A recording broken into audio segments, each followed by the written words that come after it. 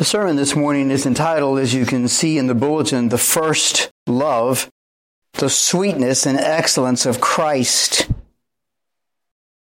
The first love, the sweetness and excellence of Christ, as I've already indicated, it is a reference to Revelation chapter 2 and the letter from the Lord Christ himself to the Christians, to the church of Ephesus. I want to just sort of make a little comment before I begin this morning, and then we're going to pray and plead with God in regard to the sermon once more. We have on our website a little thing you click on that says there are 7 special sermons that we think that would be helpful for you to hear. If you were to visit our church and maybe you don't know who we are, you can go there and click on these 7 sermons, and we think they would be helpful. From time to time, the elders make a comment that they think that another sermon might be a good sermon to add to that list, or maybe to replace something that's already on there. And I want to say this very clearly. I rejoice that the elders are discerning enough that they don't make that comment every Sunday. It doesn't mean that the word hasn't been preached, but sometimes they discern that something has gone forth here that might be of a particular help, both to us and to not only our congregation, but perhaps others who visit. I want to say this. I can't think of a more important subject to go on that website than what I'm preaching about today. I don't know that it will go on the website for that reason. But I want to encourage you to pray now with me that this would not bounce off of us. If you've been in church any length of time in your life, you have heard preaching on the statement, you have lost your first love. But I was just struck by the quote that Brother Steve gave from Jonathan Edwards about the people in hell, that none of them thought they would end up there.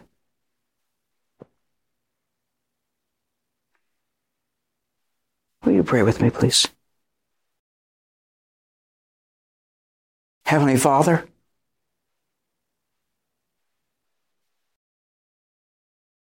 we acknowledge this to be your word. God, we are perhaps in some ways almost like Solomon, in that we recognize there is a great need in our lives.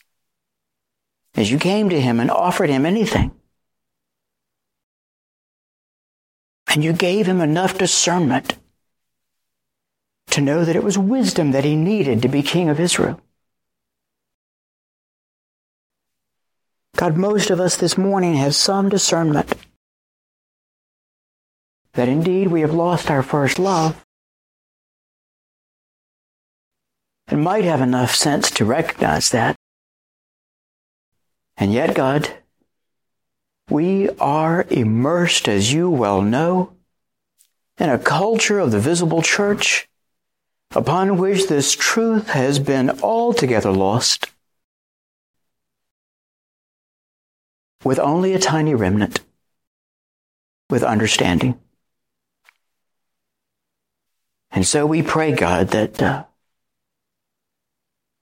while on others thou art calling, do not pass me by.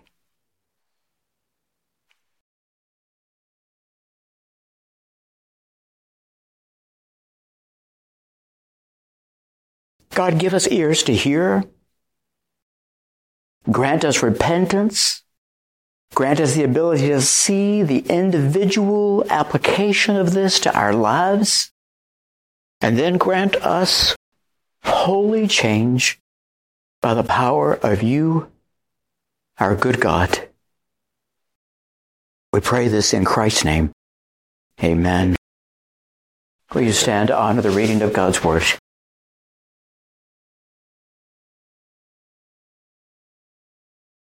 In Revelation, we're in chapter 2, but once again, to put it in context, we will start at verse 9 of chapter 1. Revelation chapter 1, verse 9. I, John, your brother and fellow partaker in the tribulation and kingdom and perseverance which are in Jesus, was on the island called Patmos because of the word of God and the testimony of Jesus. I was in the Spirit on the Lord's day, and I heard behind me a loud voice like the sound of a trumpet saying, write in a book what you see and send it to the 7 churches, to Ephesus and to Smyrna and to Pergamum and to Thyatira and to Sardis and to Philadelphia and to Laodicea. Then I turned to see the voice that was speaking with me. And having turned, I saw 7 golden lampstands.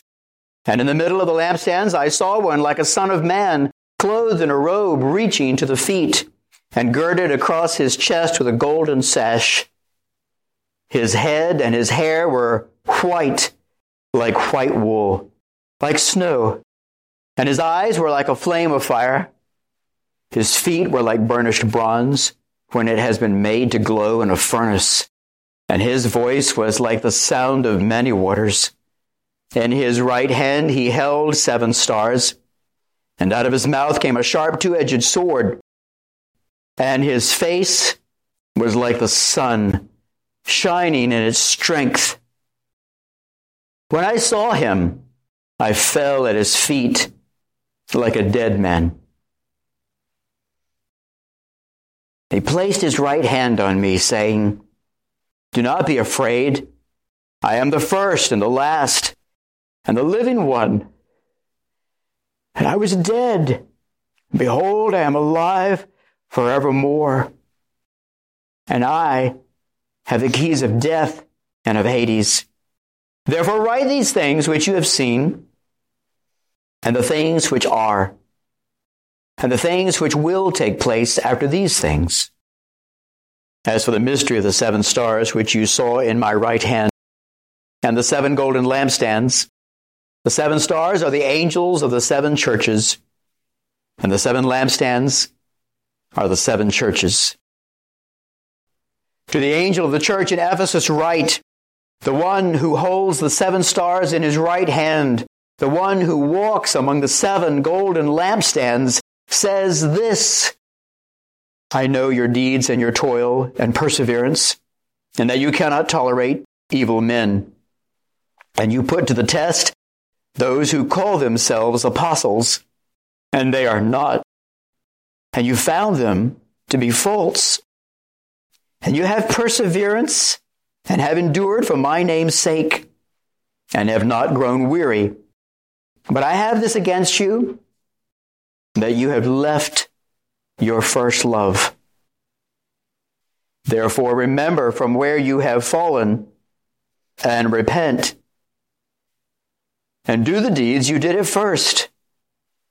Or else I am coming to you, and will remove your lampstand out of its place,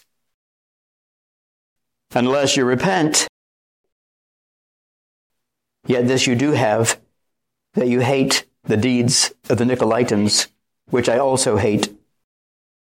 He who has an ear, let him hear what the Spirit says to the churches.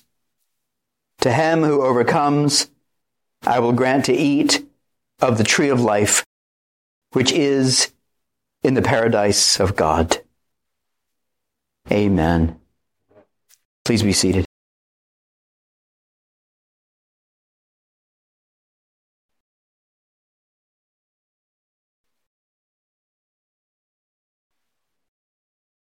It seems rather obvious to me as we have divided this letter up into 2 sections, one about the commendations, which we looked at last week, and today the exhortation, the warning, the rebuke, if you will.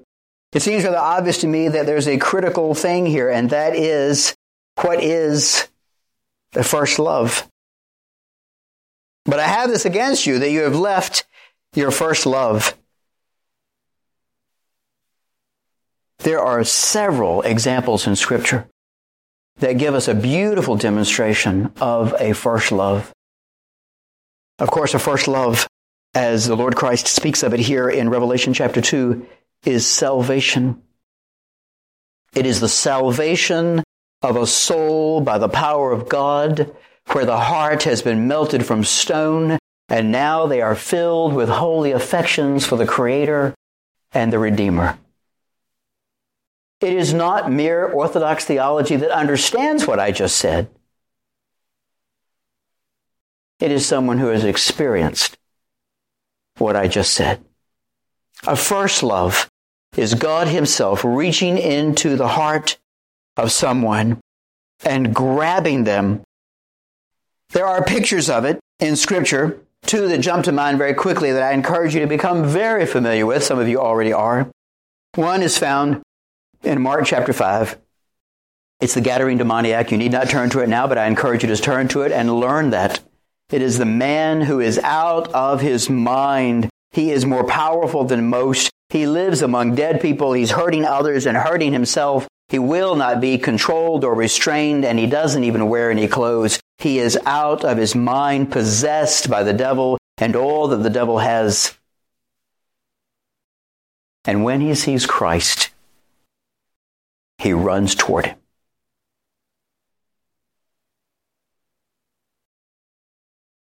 Just one of the most remarkable demonstrations in Scripture of God laying hold of him. His most natural reaction would be to run from God. But he runs toward Christ and throws himself down at his feet. Most of us are familiar with that passage, and we understand that the result is that Christ throws out the demons and adopts him as one of his own. And he is then seated and clothed and in his right mind. He's now feeding upon every word Christ offers. Christ tells him something to do, he does it. He's told at the end of that chapter, go home to your friends and tell them what great things the Lord has done for you and how he had compassion on your soul. And the Bible tells us that he went not to one city, but to 10 cities and told them in obedience to God. He demonstrates beautifully the first love of a believer. And perhaps in the same way we see other illustrations. John chapter 9, the blind man, that when he is healed, he goes walking and leaping and praising God. He's so delighted of what he sees. And there are other examples of Scripture as well. We think of Luke 18 and the publican and the Pharisee. And the publican comes and he is unwilling to lift up his eyes toward heaven, but beating his breast cries out, God, be merciful to me, the sinner. And the Lord Christ says that that man went home to his house justified, meaning saved, meaning converted, born again, delivered, redeemed. He was blind and now he sees. You cannot understand verse 5, therefore remember from where you have fallen and repent. You cannot understand verse 4, but I have this against you, that you've left your first love unless you understand the first love. Unless you understand that large numbers of evangelicals and Reformed people today have some comprehension of the gospel and are not converted. They don't know what it means to find your first love again because they never had it to begin with. They only knew it was probably true, and they understood that God was coming as the giant cosmic fly swatter, and they were rightly afraid. But they were never converted. That is not to whom Christ is speaking in this letter. He is speaking to believers. He is saying to you, you've lost your first love. And he is saying, I am your first love. I was your first love. I should be your first love. For anyone who is in Christ Jesus, they understand something of the humble beginnings of how they came to Christ. If you don't know anything about the humble beginnings of how you came to Christ, you probably didn't come to Christ.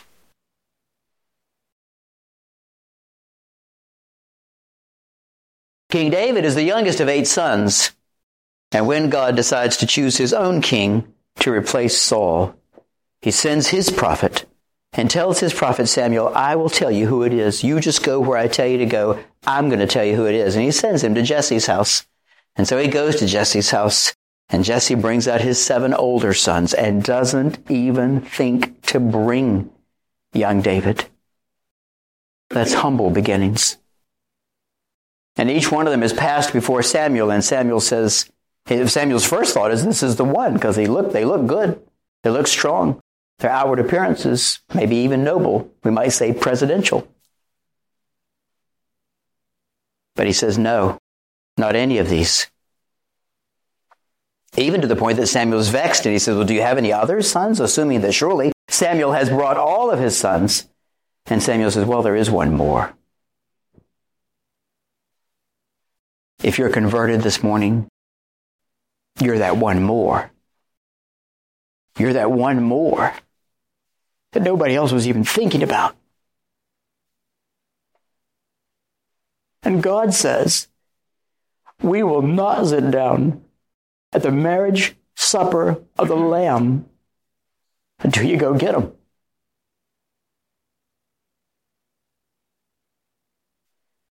We come from humble beginnings. David comes in, still smelling like a sheep.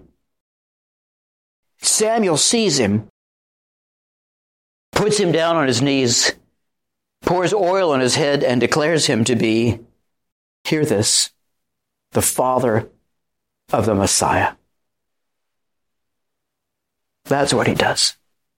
He declares him to be king of Israel, and he's going to be the father of the Messiah. David comes from humble beginnings, and he loves God. He has a first love that causes him to write most of the Psalms. And in those Psalms, we see again and again and again through every circumstance how David loves God. Look in your Bible. Look in your bulletin. Look in your bulletin on the front of that. That quote, it was there last week, but let's look at it again.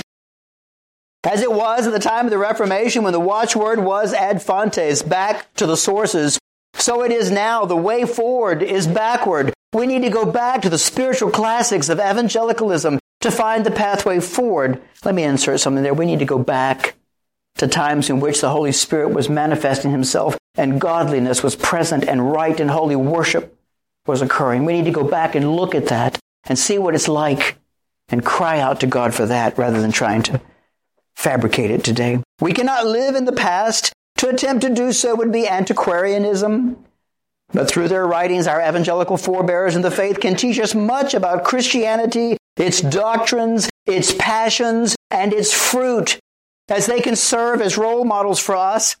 As R.C. Sproul has noted of such giants as Augustine and Martin Luther, John Calvin and Jonathan Edwards, these men, you could add King David, these men all were conquered, overwhelmed, and spiritually intoxicated by their vision of the holiness of God. Their minds and imaginations were captured by the majesty of God the Father.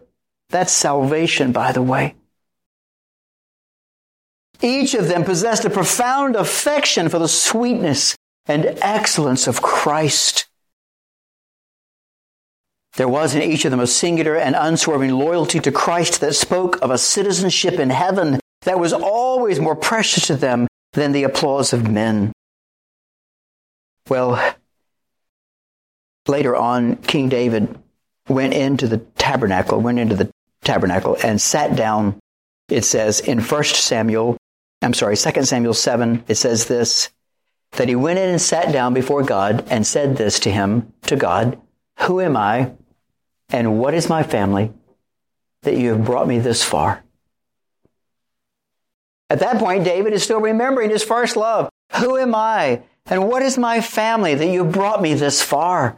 He's now been king for some time, and he's delighting in his good God. Is that your heart this morning? Are you still remembering those humble beginnings? Are you still mindful of the work of God, that if it were not for the work of God, you would not be here this morning. If it were not for the work of God, you would not have come the first time. If it were not for the work of God, you would not still be walking with God. Who am I and what is my house that you brought me this far, David says. A first love is one that says, I want to know you more. It is a love that is fascinated, intoxicated, it said here in the quote.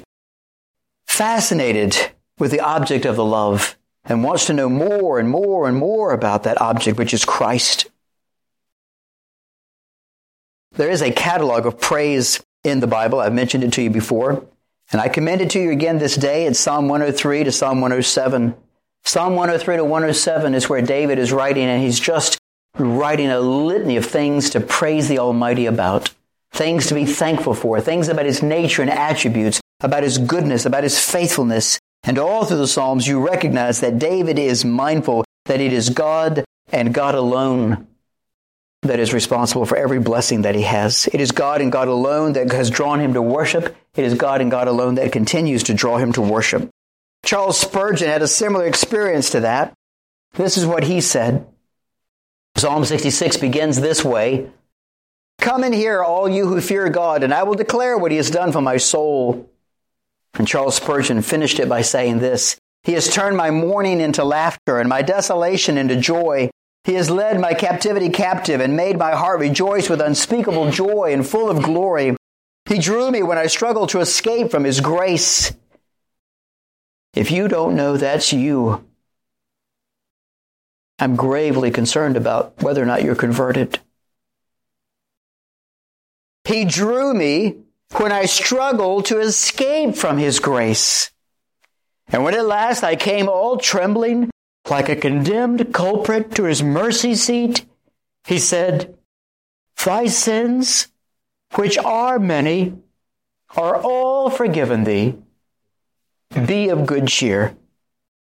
I bear witness that never servant had such a master as I have, never brother such a kinsman as He has been to me, never spouse such a husband as Christ has been to my soul. Never sinner a better Savior, never mourner a better comforter than Christ has been to my spirit. I want none beside Him. In life He is my life, and in death He shall be the death of death. In poverty Christ is my riches, in sickness He is my bed, in darkness He is my star, and in brightness He is my sun.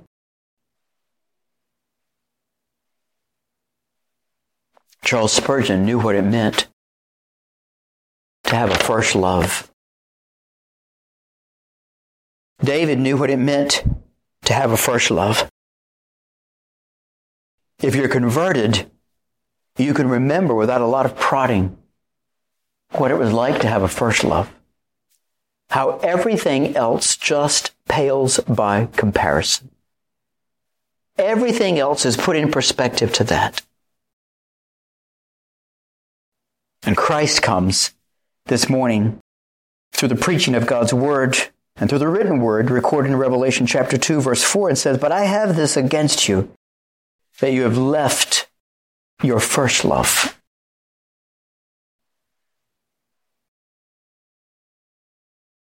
A first love brings a heightened awareness of sin. A first love brings a heightened awareness of sin. We are mindful of how dull we are toward God and how much denial we have toward our own sin. But then a first love brings us to the awareness of our condition. It awakens us to the dullness of our dutiful obligations toward God. It awakens us to the breadth, the height, and depth of God's standards and holiness and of the blessings of God. And we see how far fallen we are. There is a heightened awareness of sin. This morning, are you dull and in denial about your sin, or are you convicted and in awe as you're honest before God regarding your unworthiness when you came to Christ and your unworthiness this morning? The Sermon on the Mount is intended to help us understand something about this dullness that we have. Our tendency is to think of God's standards in a lower, more compromised position so that we look better when we compare ourselves.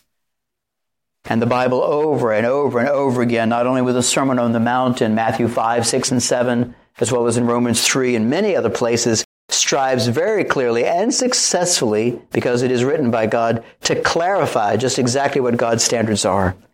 And so we need the work of the Holy Spirit to open our eyes to that we might see our desperate need of the Savior.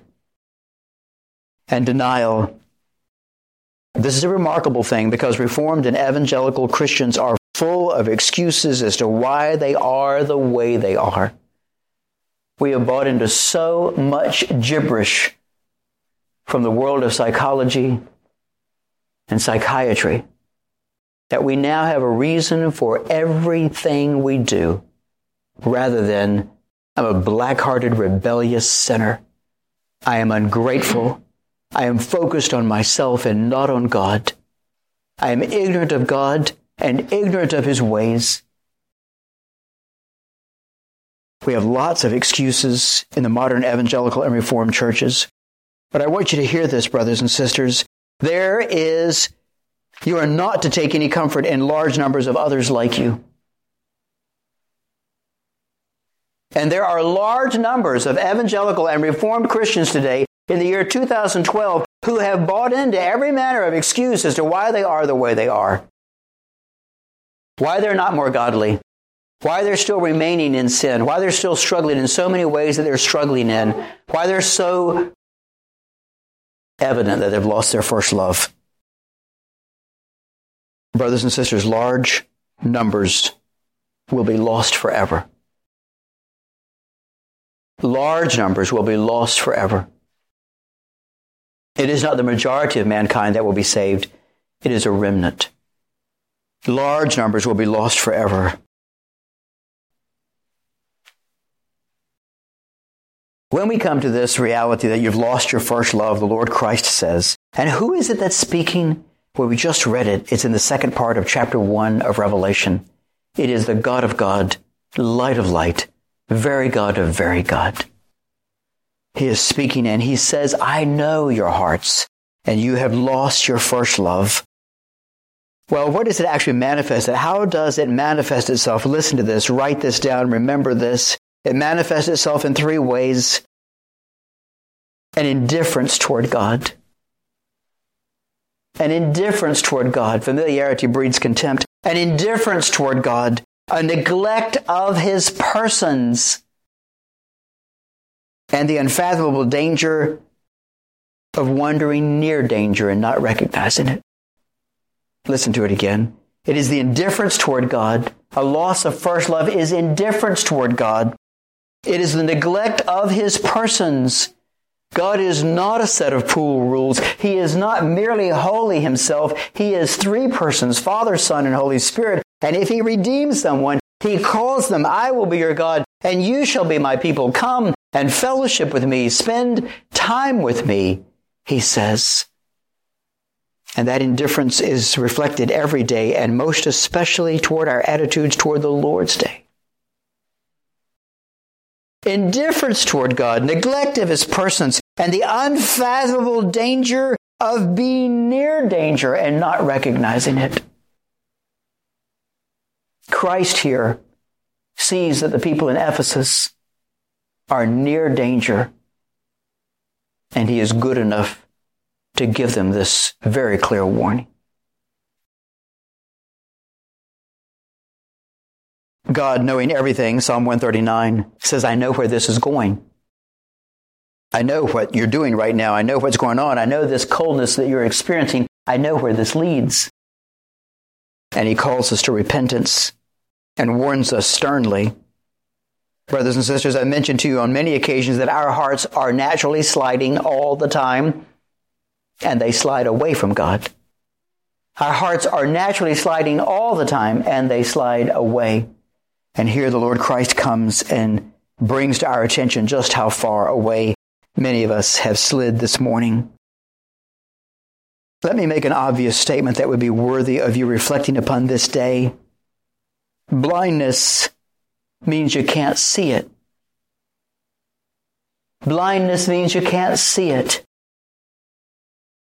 And so therefore we want to be pleading with God, and perhaps pleading with the head of our household, for wisdom and guidance about the coldness of heart that maybe is quite obvious to others in our own lives, and pleading with God in our prayer closets in that regard.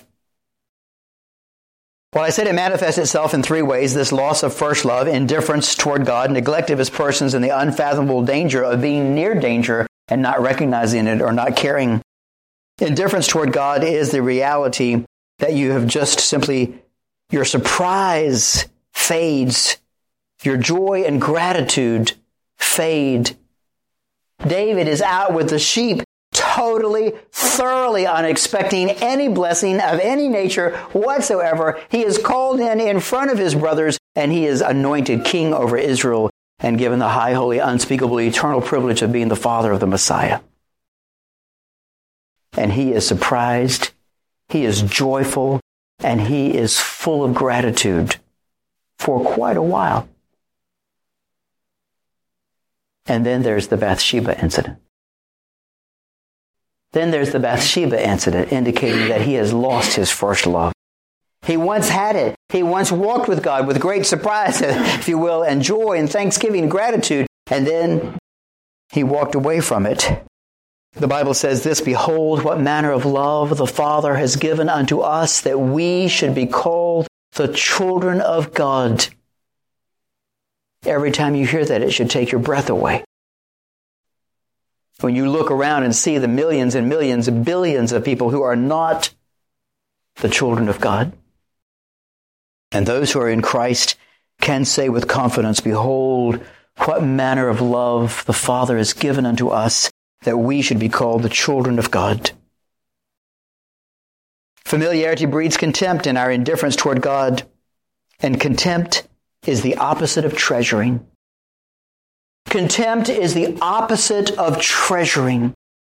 When a young man today, this is a very popular thing today. It has been for some time, but now it's just standard fare. Men used to propose to women, and they would often pull the ring out and actually give them the ring. Nowadays, that won't do. The young lady wants to see the box.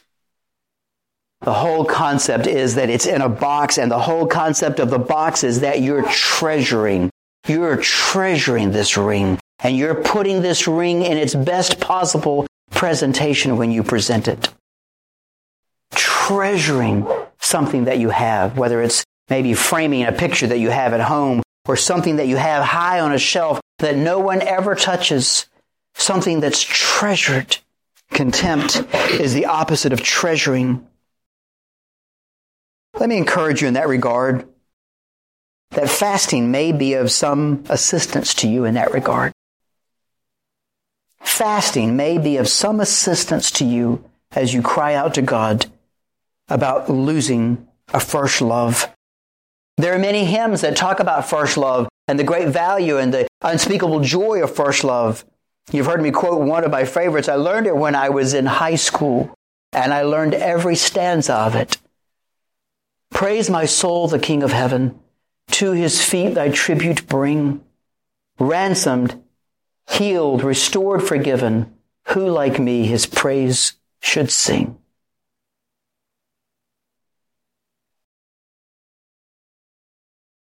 Learning hymns and reflecting upon the glorious truths of them. And can it be, Charles Wesley wrote, and can it be that I should gain an interest in the Savior's blood?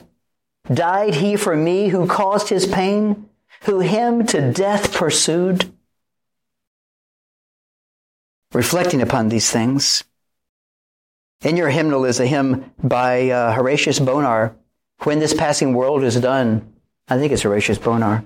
Remarkable hymn about, I won't know until I get to the actual gates of heaven and see the destruction of the wicked, just how great a debt I owe.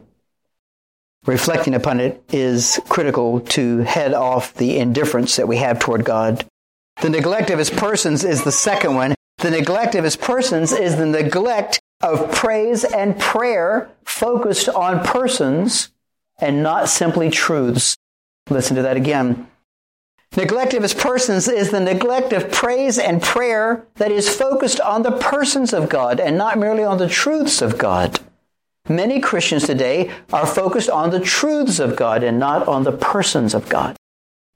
But King David understood as you read the Psalms. King David, like this bulletin quote we have here, was intoxicated. His passions were driven by the reality that God knew him and loved him personally and was governing and guiding his life. And for all who are in Christ, we can say the same. Praise and prayer, brothers and sisters, is a litmus test for us. Charles Spurgeon said there are 2 times that we should be earnest in prayer. There are 2 times when we should be earnest in prayer. The first time is when you feel like praying, because it would be a shame to waste such an opportunity. When you have a desire to pray, that you would absolutely recognize that as a gift from God and call out to God and pray to him. We should not waste that opportunity. He said that's one of the times we should pray. The other time is when you don't feel like praying, because how dreadful it would be to remain in that condition. Praise and prayer are litmus tests as to where our first love is and where our heart is. And the Psalms help us greatly in that regard.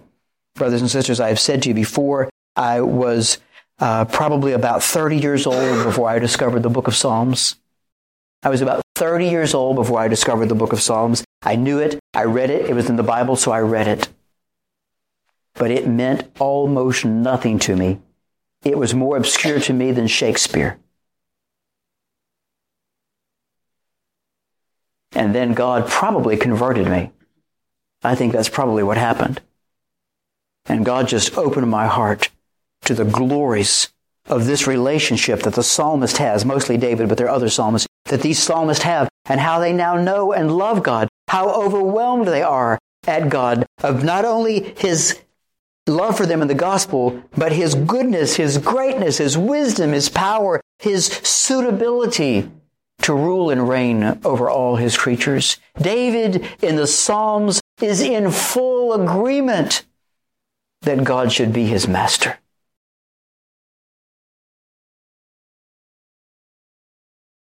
The third area, not only the indifference that we have toward God or neglect of his persons, the third area of losing your first love is the unfathomable danger of being near danger and not knowing it and not caring. If that doesn't mark the modern church, I don't know what does. The unfathomable danger of being near danger and not knowing or not caring. I told you that there's a book by William Gurnall called The Christian in Complete Armor.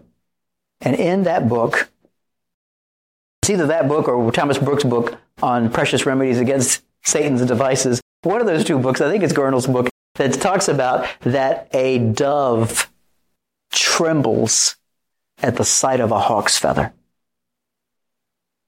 He doesn't have to see the hawk. He just sees the hawk's feather and he trembles. The unfathomable danger of being near danger and not knowing or not caring. How dull we are in our modern world. How dull we are in the modern church to the grave dangers of walking by ourselves, the grave dangers of cold or no devotions, the grave dangers of skipping church, the grave dangers of avoiding godly fellowship, the grave dangers of pursuing wise and godly counsel, the grave dangers of ungodly counsel, whether they be in person or on television. The concern, brothers and sisters, is not, Satan's plan is not to get you from point A to point C. His plan is to get you from point A to point B. And then it will be easier to get you from B to C. Satan has always known that. When David comes before Saul and says, I'll take out Goliath, Saul says, you're but a youth, and he's been a warrior from his youth. Satan has been a warrior from his youth. And he knows that the way to take you out is not by trying to get you to point C, but by trying to get you to point B. And from point B, he can get you to point C. We live in a world of great atheism and coldness of heart and much false Christianity. And we must sober up to it and plead with God to give us more discernment in that regard. God says right here in this letter, he says, tell them the things which are. God says, I know where this is going. What about you this morning? What is the near danger that you're in this morning? And you are. What is the near danger that you're in this morning? Is it duty? Has your understanding of worship and of being with God been reduced to duty and dullness? Is it negativity and doubt and skepticism? Is it hostility or crankiness? Is it lewdness or impurity? Is it greed or covetousness? Or gossip and slander and backbiting? Or self-induced health issues? Or leading anything that leads to sloth and melancholy and despair and pre-depression that depends on you? And there are lots of things that will lead to those things that don't depend on you. Brothers and sisters, we are in a world that fails to grasp the importance of guarding what God has given us, including being good stewards of ourselves. In every manner, we're to pray and examine and seek wise counsel, and we're to address these concerns, whatever it is that is causing us in this regard.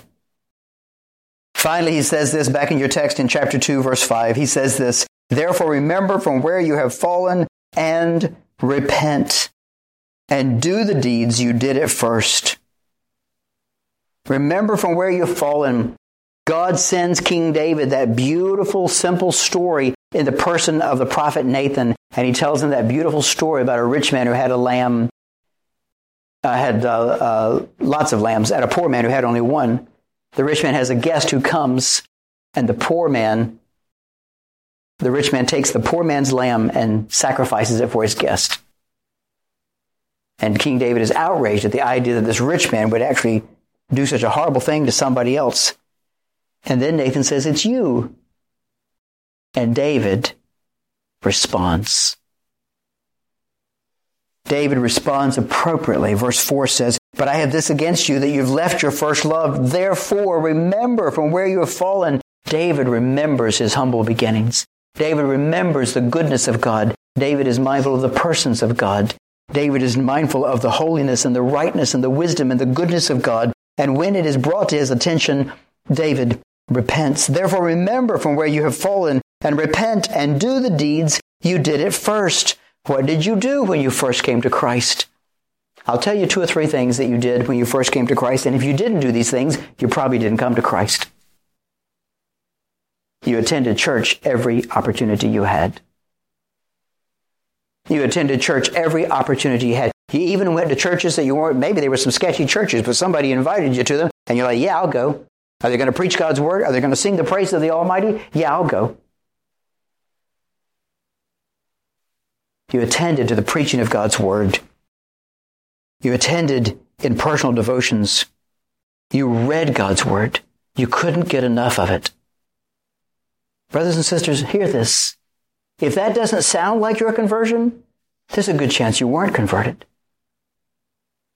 The children of God, once God does a work in their heart, and then they discover that God actually speaks to us in His Word, that it's living and active and sharper than a two-edged sword, and that God is not a set of rules, not just mere truth, but is persons, the child of God is elated to discover that. And through reading the Word of God and in praying with God in personal devotions, the child of God spends time with God and is strengthened and encouraged on a daily basis.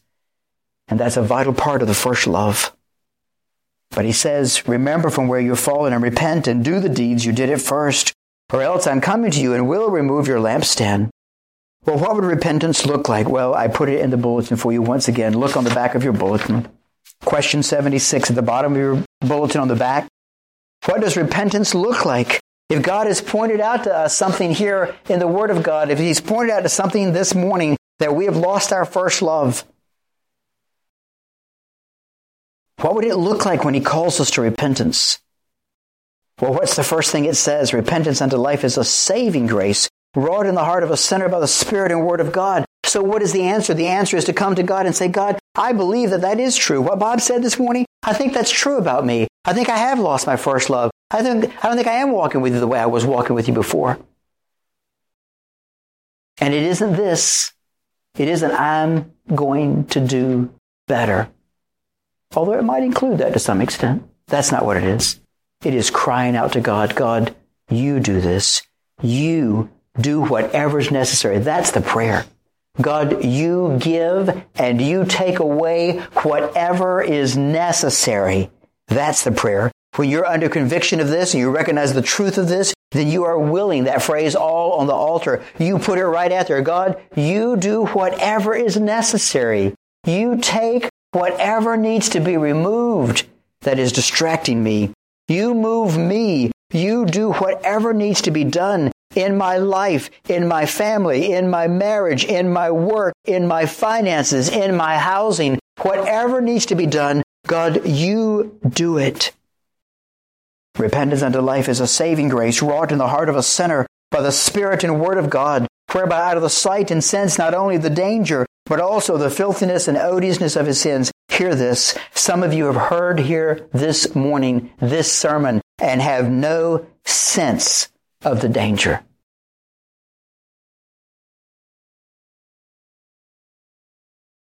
But a work of God's Spirit gives us a sense of the danger. Not only the danger, but the filthiness and the odiousness of our sins and the ingratitude of our indifference and of the neglect of the persons of God. And upon the apprehension of God's mercy in Christ to such as are penitent, he so grieves for and hates his sins as that he turns from them all to God, purposing and endeavoring constantly to walk with him in all the ways of new obedience. Brothers and sisters, if you haven't memorize this and reflect upon it. Memorize Scripture and reflect upon it. Behold, what manner of love the Father has given unto us, that we should be called the children of God. He says, remember from where you're fallen. Remember the goodness of God. And cry out to God.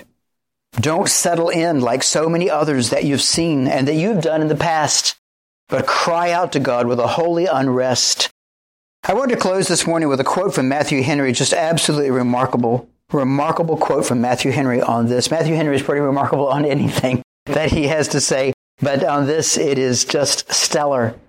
The verses again, 4 and 5. But I have this against you, that you have left your first love. Therefore remember from where you have fallen, and repent, and do the deeds you did at first. Remember, repent, do. Do the deeds you did at first. Here's what Matthew Henry says. Those who have lost their first love must compare their present with their former state and consider how much better it was with them then than now. How much peace, strength, purity, and pleasure they have lost by leaving their first love. How much more comfortably they could lie down and sleep at night. Does that ring a bell with anybody here this morning? How much more cheerfully they could awake in the morning. How much better they could bear afflictions. How much more becomingly they could enjoy the favors of providence, meaning whatever comes my way, I roll with it because God is on the throne. How much easier the thoughts of death were to them. How much stronger their desires and hopes of heaven. They must repent, Matthew Henry says. They must be inwardly grieved and ashamed for their sinful declension or backsliding, we call it. They must blame themselves and shame themselves for it. When's the last time you heard that in a sermon? Matthew Henry says, go out and talk to yourself. Go out and have a walk. Go out and have some time with God and acknowledge where you are before God. And plead with God for a transformation. They must blame themselves and shame themselves, he says. And humbly confess it in the sight of God. And judge and condemn themselves for it. They must return and do their first works. They must, as it were, begin again. Go back, step by step, till they come to the place where they took their first false step. They must endeavor to revive and recover their first zeal, tenderness, and seriousness, and must pray as earnestly and watch as diligently as they did when they first set out in the ways of God. One last illustration and I'm done. In Pilgrim's Progress, Christian stops in the arbor of sweetness, which is placed there by God for the refreshment of his believers on their way to the celestial city, and he refreshes himself at the arbor of sweetness, and then he takes it too far, and he becomes slothful. Finally, he wakes up to the sloth, and he begins on down the pilgrim's path toward the celestial city. And after he's gone several miles, he realizes that he lost his scroll, which was given to him at the wicket gate or at the foot of the cross. And he recognizes, I cannot go on without it. The scroll is his first love. I can't go on without it. I can't go on without it. And so he says, I have to go back. And so he goes back. And while he's going back, that's what Matthew Henry just said, go back to the very first place where you realize you've lost your first love and deal with that and plead with God in that regard. Christian says this. It says that he rebuked himself 1,000 times for being a fool because now he has to cover the same ground 3 times. He left the arbor of sweetness. He goes several miles and realizes that he's lost it. That's 1. Now he has to go back to the arbor of sweetness. That's 2. Now he has to come back and repeat those same several miles. That's the 3rd. He rebukes himself 1,000 times, it says, that he now has to cover the same ground 3 times. But listen, John Bunyan puts that in there for a reason. Because that is us. That is us. And Christians are eager to regain their first love.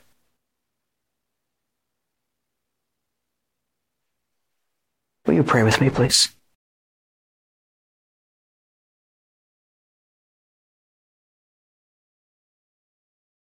God, I pray that you would help us.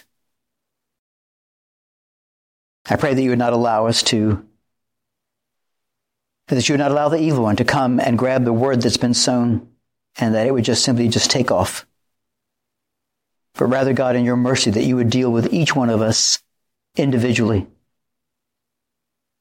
Bless us, God, with Holy Spirit conviction and Holy Spirit guidance about the specifics in our individual lives.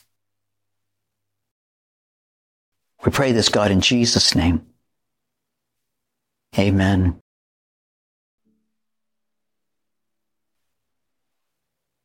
Will you stand to receive the blessing of God for the people of God?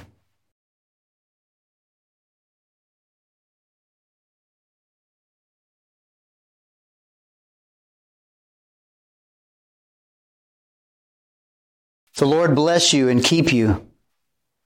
The Lord cause his face to shine upon you and be gracious to you. The Lord lift up his countenance upon you and give you peace now and forever. Amen.